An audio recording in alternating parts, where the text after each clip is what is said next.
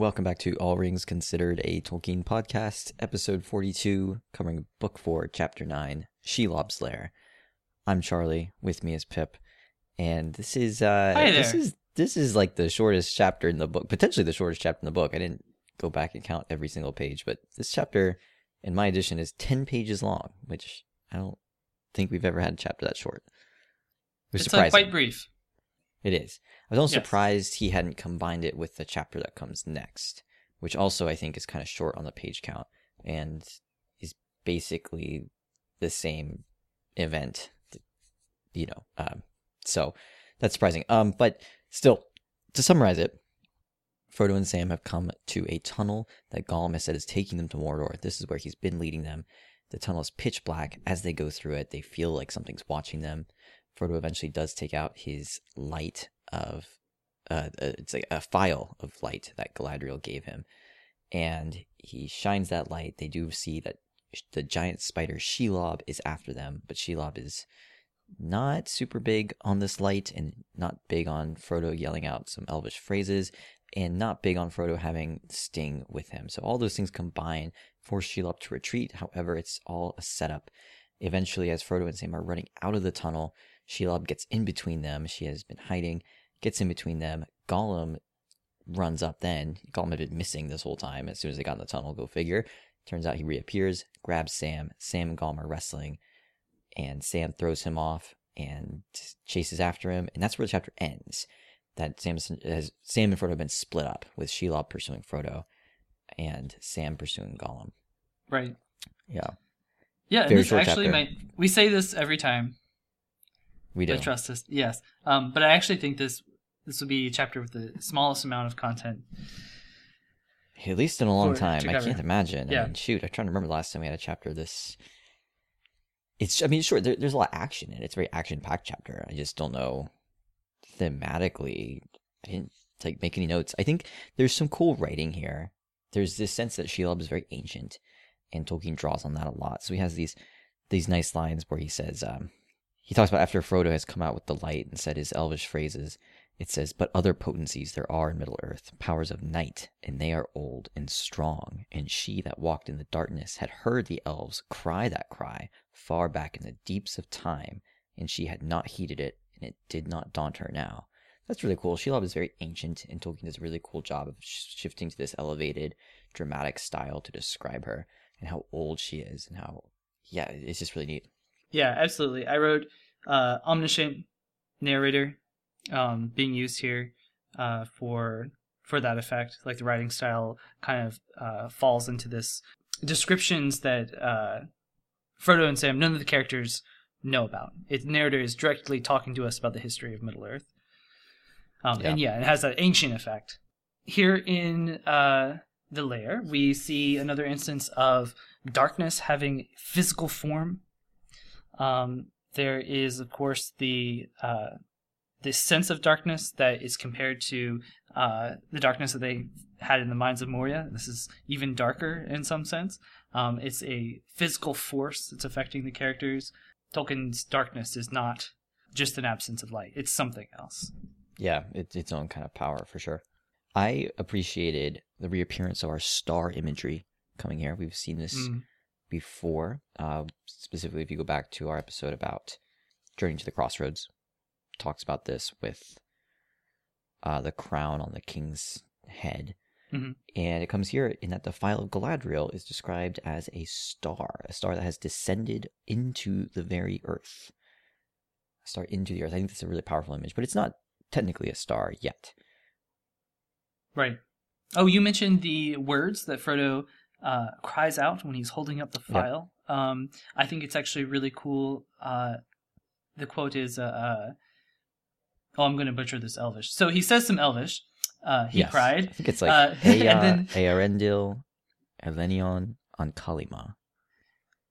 So he says that, and the rest of the quote is, Sure. He cried, and knew not what he had spoken, for it seemed that another voice spoke through his clear, untroubled. Oh, I'm sorry. It seemed another voice spoke through his. Yeah. Spoke through his, clear, untroubled by the foul air of the pit.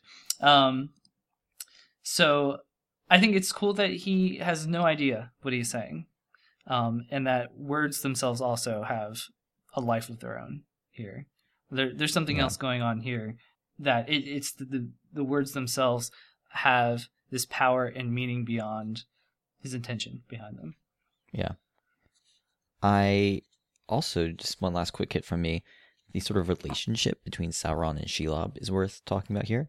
Sauron has this interesting like respect for Shelob and lets her live there. He knows she's there and thinks that's convenient, a sort of security guard for my kingdom. But it seems to have some kind of respectish for her. I don't know. You get that vibe. So let's look at the passage itself. It says, "And as for Sauron, he knew where she lurked. It pleased him that she should dwell there hungry, but unabated in malice, a more sure watch upon that ancient path into his land than any other that his skill could have devised. And orcs, they were useful slaves, but he had them in plenty. If now and again Shelob caught them to stay her appetite, she was welcome. He could spare them. And sometimes, as a man may cast a dainty to his cat he calls her, but she owns him not. Sauron would send her prisoners that he had no better uses for. He would have them driven to her hole, and report brought back to him of the play she made." So, on one hand, respect. On another, Sauron thinks of her as his cat. It's inferior. Yeah. But I like this. But there's parenthetical Tolkien adds throws me off, and I want to get your take on it. Okay. It says, the parenthetical goes, his cat, he calls her, but she owns him not. Is Tolkien suggesting that cats own their people? Yeah, that also gave me pause when I was reading it. I did not eventually make sense of it. I didn't either. I'm kind of stuck on this. So it almost seems like he is. In which case, is it like a weird small joke? It's either that or like I honestly thought it could have been a mistake. That's a good point. You know what? Let's hold up. Let me get the Reader's Companion. I have it right here. Let's take a look at what the Reader's Companion says about this chapter. See if they comment on it, because the Reader's Companion, for those who don't know, it's by Wayne Hammond and Christina Skull, and it's just got a lot of good notes on the text as far as how it changed over time. Like, and they might have a note on this. Maybe it shows up in some other draft or something. Let's take a look. All right, they do. They have something about this line. So here we go. But she owns him not. That is, she does not acknowledge Sauron's authority. I'm not sure how they get that from that phrase, but maybe there's some meaning to the word own that is not what we're thinking of. It must be another sense of the word. Yeah. Okay. Because you can own up to something, but in some sense it's responsibility, but acknowledgement. But we really are kind of scraping the bottom of the barrel here for content. What do words mean? No, but actually I think that's an interesting call out. I also had trouble there making sense of what was going on. Okay, wait. Here we go. There is, I just typed in own definition into Google, and if you go down, you can see an archaic usage of it where you acknowledge paternity. Acknowledge paternity, authorship, or possession of. Well, there you go. And this is the type of insight that you won't get anywhere else. So I want to read a quick description of Shelob. This is in the passage is talking about her and Gollum, but I think also applies to Sauron. But her lust was not his lust. Little she knew or cared for towers or rings or anything devised by mind or hand, who only desired death for all others, mind and body, and for herself a glut of life. So really, I like this theme. I like this instance of two very different forms of evil.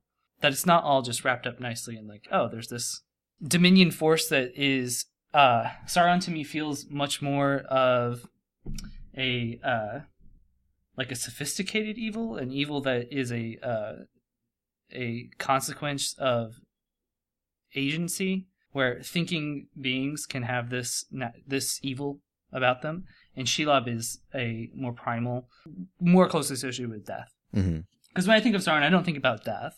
That's a tool Yeah. for dominance, for dominion. Yeah, dominance for sure. All right. 10-page chapter. There we go.